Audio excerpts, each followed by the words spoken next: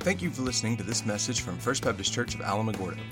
More information about First Baptist Church can be found at www.fbcalamo.com. All right, let's take a seat, grab your Bible, go to Titus chapter 3. We are, next Sunday, we will wrap up this short letter as we, and on a larger scale, wrap up the entire pastoral letters. So far in this series, we've looked at biblical church leadership and the way that that's framed in the Bible. We said the kind of the normative pattern that we see is a plurality of elders who lead in a congregational-based government, congregational-based church government. We've looked at false teachers and the danger they pose to not just the church body as a whole, but individual believers as well. We've looked at how we relate to other believers of all ages. And then last week, we looked at how we are to live in light of the gospel, how the gospel shapes the way that we live. And today, we're going to continue talking about how we're to live with just a bit of a shift of focus. And especially this morning, we're focusing on how we live before outsiders. What do we proclaim to the watching world? And that's the title of "And You Will Be My Witnesses." That title comes not out of Titus, but out of the book of Acts, in Acts 1:8, where Jesus is telling his disciples right before he ascends into heaven before their eyes, he says, "But you will receive power when the Holy Spirit has come on you, and you will be my witnesses in Jerusalem, in all Judea and Samaria, and to the end of the earth." So this morning in the passage before us, Paul is concerned with the witness of believers before a watching world. And so this morning we're going to look at how we can then serve as witnesses to the world in everything that we say and everything that we do and how we act. All right, so this is going to be a lot of fun. So if you have your Bible in Titus chapter 3, let's stand as we read verses 1 through 11. The word of the Lord says this: "Remind them to submit to rulers and authorities, to obey, to be ready for every good work, to slander no one, to avoid fighting, and to be kind, always showing gentleness to all people. For we too were once foolish, disobedient, deceived, enslaved by various passions and pleasures, living in malice and envy, hateful, and detesting one another. But when the kindness of God our Savior and his love for mankind appeared, he saved us, not by works of righteousness that we had done, but according to his mercy, through the washing of regeneration and renewal by the Holy Spirit.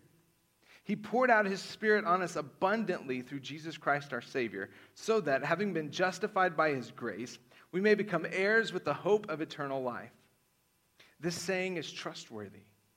I want you to insist on these things so that those who have believed God might be careful to devote themselves to good works. These are good and profitable for everyone.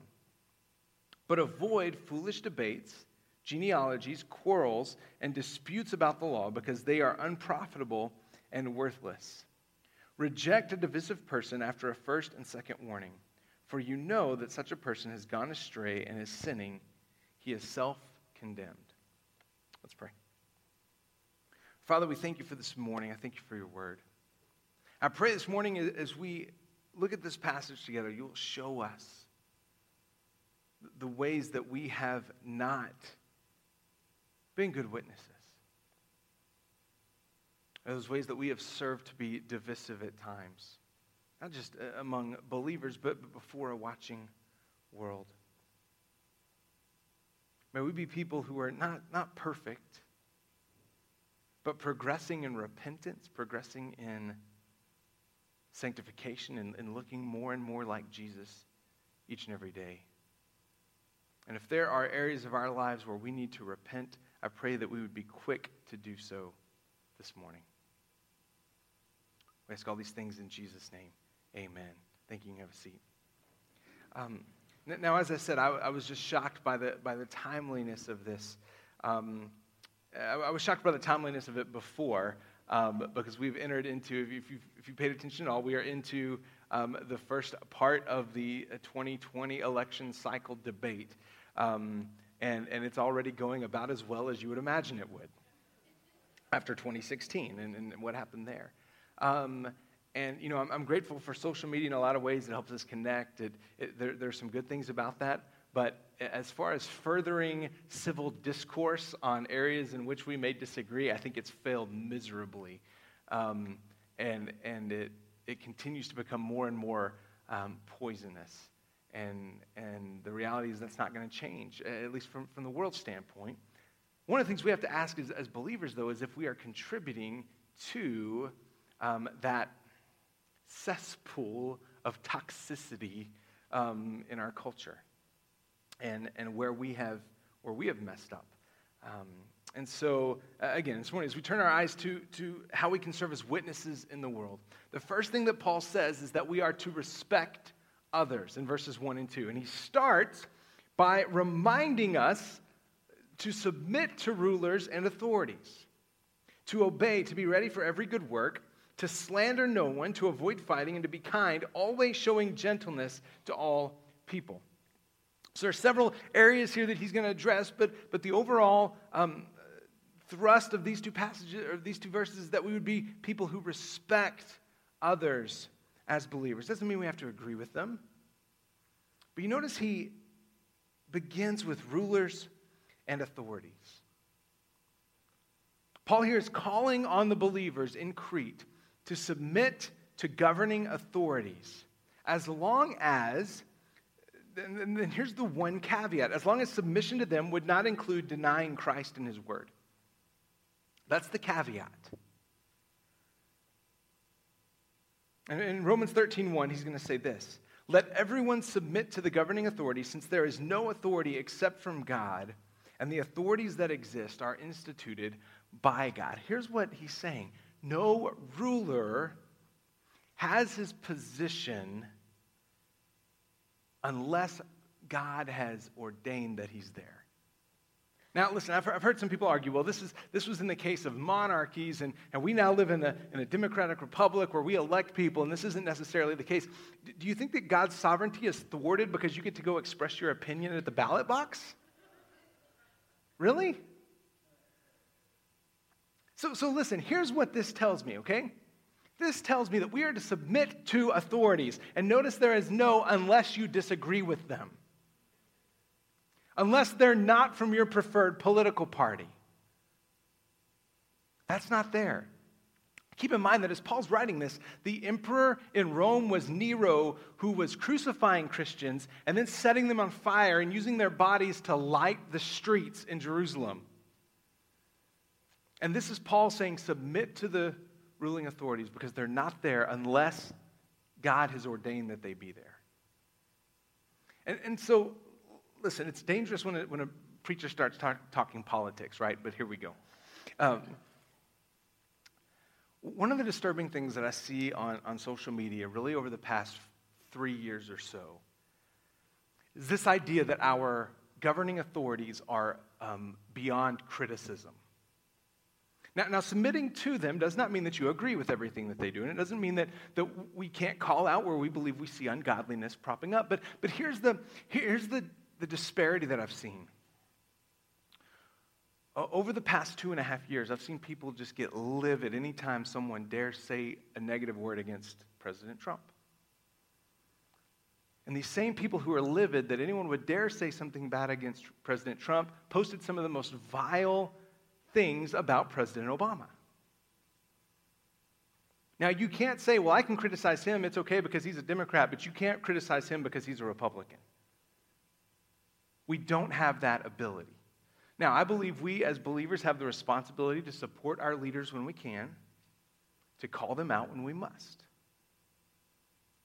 And that applies to any political persuasion.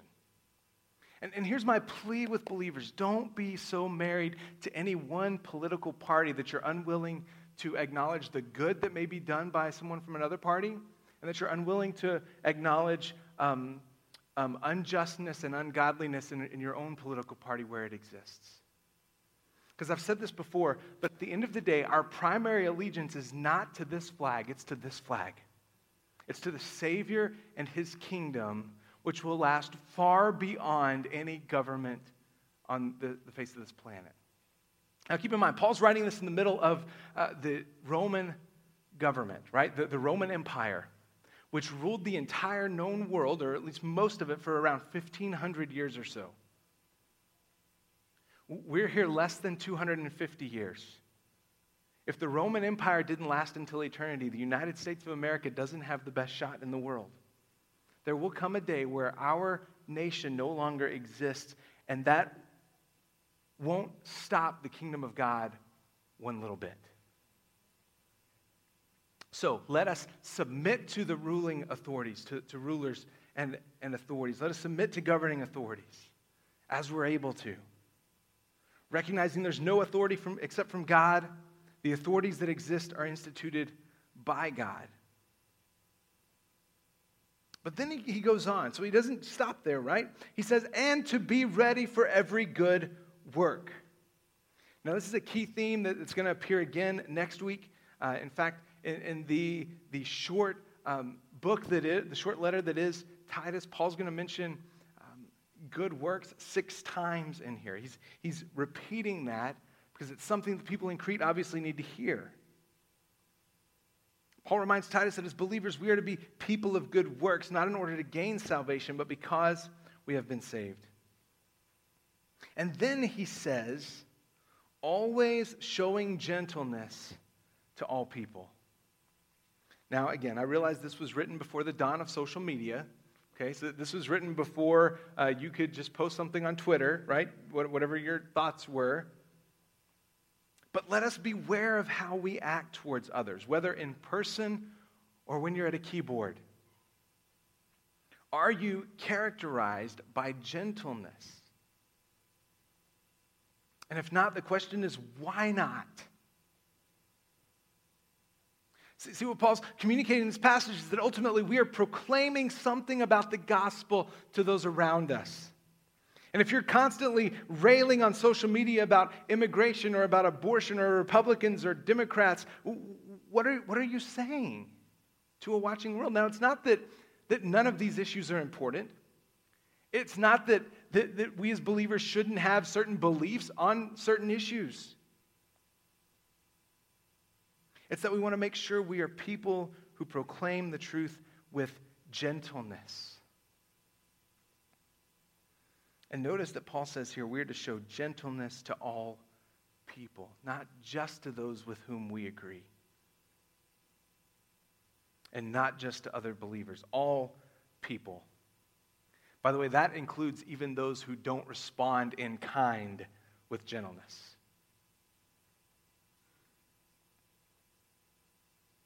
Great quote here from Charles Spurgeon. He says, speaking on this verse, he said, kindness and gentleness are 2 of the ornaments of our faith.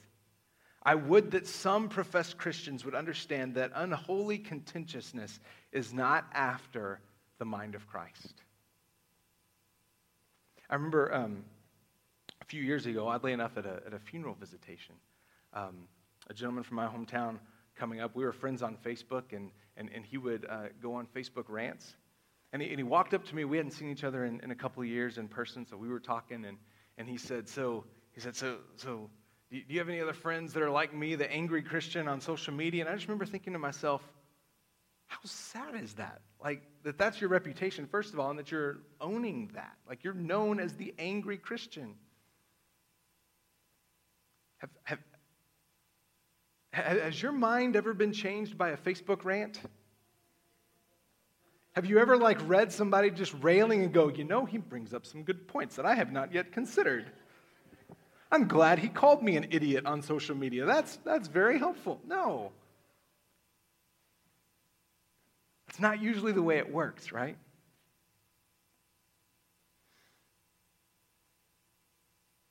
And Peter would turn our attention here and simply say, but in your hearts, regard Christ as the Lord as holy. Christ the Lord is holy, ready at any time to give a defense to anyone who asks you for a reason for the hope that is in you. So be prepared. And listen, if there's a question that comes up on social media, you can respond. Well, this is what I believe. I'd love to talk this over more. But look at this qualifier. Yet do this with gentleness and respect, keeping a clear conscience, so that when you are accused, those who disparage your good conduct in Christ will be put to shame. Let us be people who are known, even among those who would not share our faith, even among those who are wholly unconcerned with what the Bible says. Let us be people who respond with respect and kindness and gentleness, even when we disagree. May we as believers model the art of how to disagree without being disagreeable. So that's the first thing, that we serve as witnesses in the world as we respect others. One of the things that helps us do that is to remember who we once were in verse 3.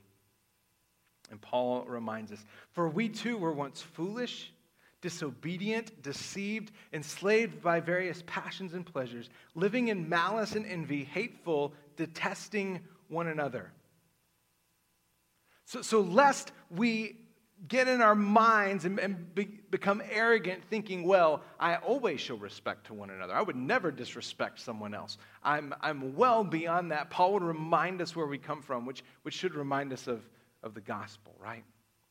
But for the grace of God, there go I. Without God's saving grace in your life, there's no telling what you would be capable of. Focusing on the gospel causes us to take a good, hard look at ourselves. And as we do, we realize that the great sin that was present in us before we came to know Christ. And if we're honest, I think that causes us to recognize the sin that still lives in us, that we're called to be fighting against. Not that we would despair, but that by remembering who we once were, that would then lead us to the next thing, which is to recognize the grace of God. Which he gives us in verses 4 through 7, which one commentator called the greatest verse in the Bible, the clearest explanation of the new life in Christ here in these verses. Listen to this. So remember, he just reminded us of who we were before we came to know Christ. He says, but when the kindness of God our Savior and his love for mankind appeared, he saved us. Not by works of righteousness that we had done, but according to his mercy, through the washing of regeneration and renewal by the Holy Spirit. He poured out his Spirit on us abundantly through Jesus Christ our Savior, so that, having been justified by his grace, we may become heirs with the hope of eternal life.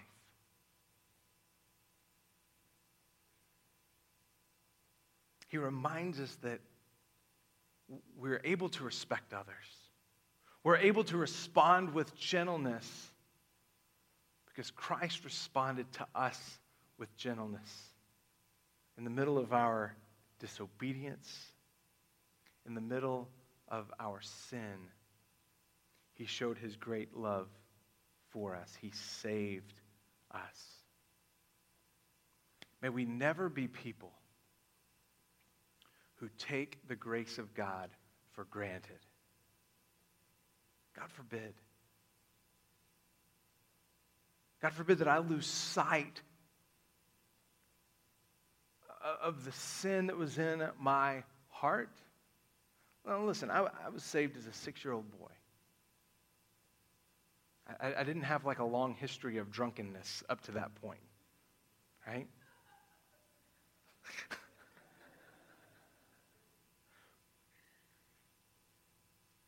But I came to recognize, even in my 6-year-old understanding, that I was a sinner in need of a Savior. You know what's happened every day since then? I've continued to realize ways in which I'm a sinner, and I'm still in need of a Savior. May we never lose sight of the sin that's prevalent in our lives. As the great hymn writer said, prone to wonder, Lord, I feel it.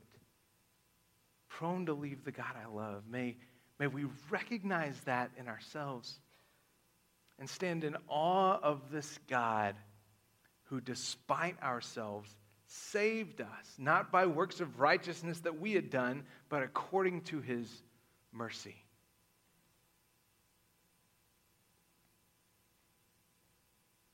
And until we understand the depth of our own sin, we will not understand the beauty and the majesty of the grace of God. Those two things go hand in hand. And so I worry about entire denominations that are putting away discussions on sin because we don't want people to feel bad. Because as we lose sight of how horrific sin is, we lose sight of how beautiful the cross is and how great the grace of God is.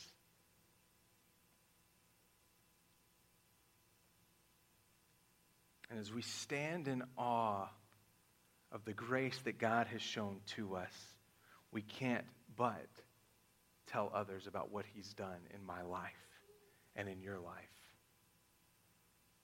And invite them to experience the same thing as they turn from sin and as they trust in Christ.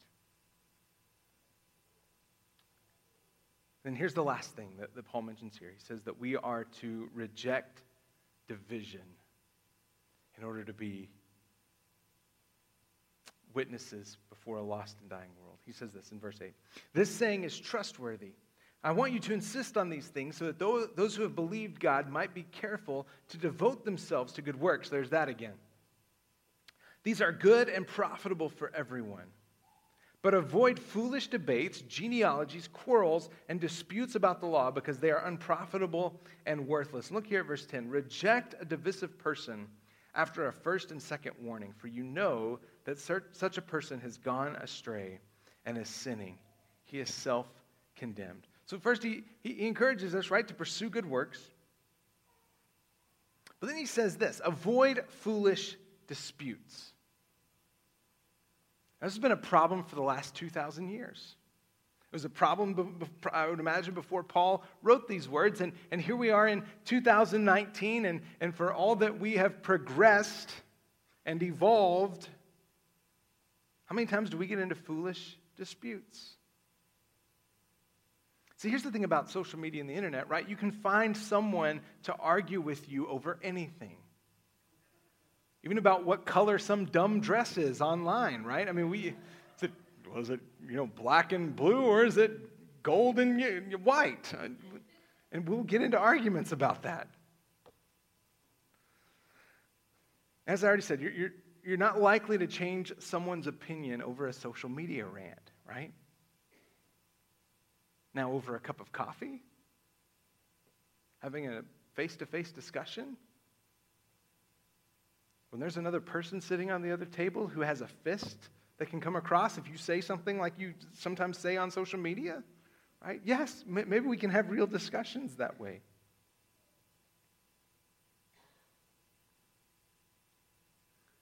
And, as Southern Baptists, there is kind of a running joke in the culture. Every year as we gather together as the Southern Baptist Convention, where I think sometimes reporters show up just to find out what Southern Baptists are fighting about now.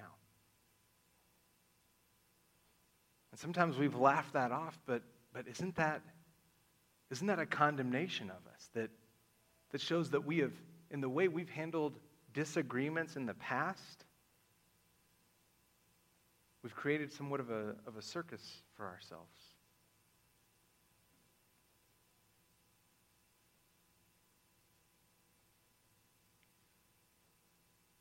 How often have we seen churches split because of foolish disputes? Again, right? Think of the things that we joke about churches splitting over that are only funny because they're true. Colors of the carpet. Pews or chairs. What kind of music are we going to have in the service? What's too cold or it's too hot?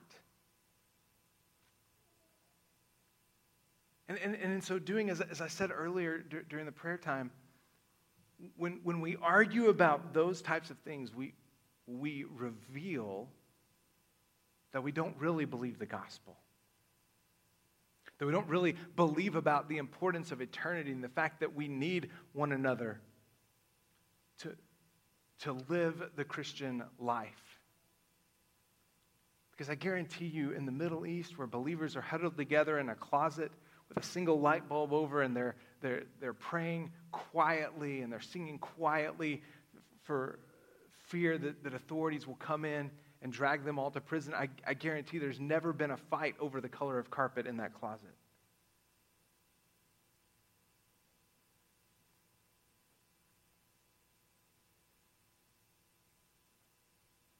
And ultimately, Paul calls us to, in verse 10, to reject a divisive person after a first and second warning. He says in verse 11, "For you know that such a person has gone astray and is sinning. He is self-condemned." Now, this is talking church discipline. It's not someone who simply disagrees with a decision, right? That happens. We can disagree over what color the carpet should be. We can have differences of opinions, but ultimately we shouldn't allow that to divide us.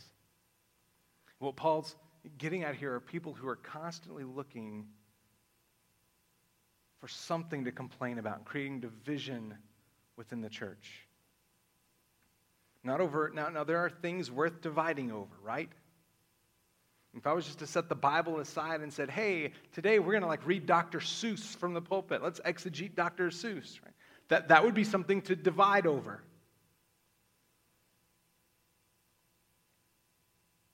But someone who's intentionally divisive, the picture we get here is that they are cancer. They've become cancer to the unity of the church. And Paul actually, now think about how rare this is. Paul actually calls the salvation of such a person into question here. It says, "You know that such a person has gone astray and is sinning. He is self-condemned." What Paul's saying is by this person's lifestyle, by the way they're acting, they are not showing that they are regenerate, that they've come to know Christ as Lord and Savior. So what do we do as believers then? Well, let us show respect. And shouldn't that begin in the family of God? Shouldn't that begin with other brothers and sisters? I mean, listen, I'm so glad to lead a church that is diverse. We have all kinds of different jobs represented. We have different ethnicities. Folks from all over the country. We have Republicans and some Democrats and probably some independents too that are all gathered here together. United under one thing, that we've been saved by Almighty God. So that those other things no longer define us. Now we identify as a child of the King. We gather together with other brothers and sisters of the King. That we would model for those in Alamogordo how to respect our governing authorities, whether we agree with them or not. How to respond to others. Even how we respond to immense tragedies like we saw yesterday. We're proclaiming something of the gospel. That there would be people who remember who we were, that we would not have short memories of the grace of God shown to us in the middle of our sinfulness. And then ultimately that we would not let anything divide us, that we would realize that the gospel binds us together. And questions of buildings, questions of budgets don't have to divide. Now again, like so much we've talked about, this is something that's only possible through the power of the Holy Spirit. And so if you're here and you've not come to know Jesus as your Lord and Savior, I'd love to visit with you in just a moment as we stand to sing and pray with you and show you how you can turn from sin and trust in Jesus as Lord and Savior. Maybe you're here this morning and you just simply need to repent of attitudes, actions that have not proclaimed the gospel to a watching world. I don't know. I don't know your story. I don't know exactly what's going on in your heart. Maybe there's even some folks here in the room. You need to just go and say, "Hey, I'm sorry. There's an issue here. I don't want to be divided from brothers and sisters in Christ. Let's make this right." However the Lord's moving in your heart this morning, you respond to that. Let's pray. Our Father, we thank you for your word this morning. We thank you for the way that it speaks to us and how it's timely now. As we look at the people shouting over one another in our culture, trying to make sure that they're heard more than others, that we wouldn't reflect that in the way that we react. Even as believers engaged in everyday conversation or on social media, we'd be seeking to build up. We'd be proclaiming the truth of your word, but with gentleness and respect. As we do so, that might open up conversations with folks who have questions. Whether it's about social issues or about the gospel, that you would give us the authority and permission through our demeanor to speak into the lives of those around us. Help us to be people who are ultimately united in the gospel, not divided by lesser things. We know the sin in our hearts is strong, and it tends to pull us in these areas. So when that happens, open our eyes to the fact that we are not following you. We're tempted to follow our own thoughts, our own ways, and stop us when it's necessary. So that ultimately everything we say, everything we do would bring glory and honor to you, to your name, and would proclaim to a lost and dying world, a hurting world, that we believe in you is where true hope and true peace and true joy is found. Walk with us, forgive us when we fail in those areas. We ask all these things in Jesus' name. Thank you for listening to this message from First Baptist Church of Alamogordo. We are located at 1100 Michigan Avenue in Alamogordo, New Mexico. We meet on Sundays for small groups at 9 a.m. and worship at 10:30. If you have more questions, please email office@fbcalamo.com or call 575-437-5510. Thank you for listening, and may God bless you this week.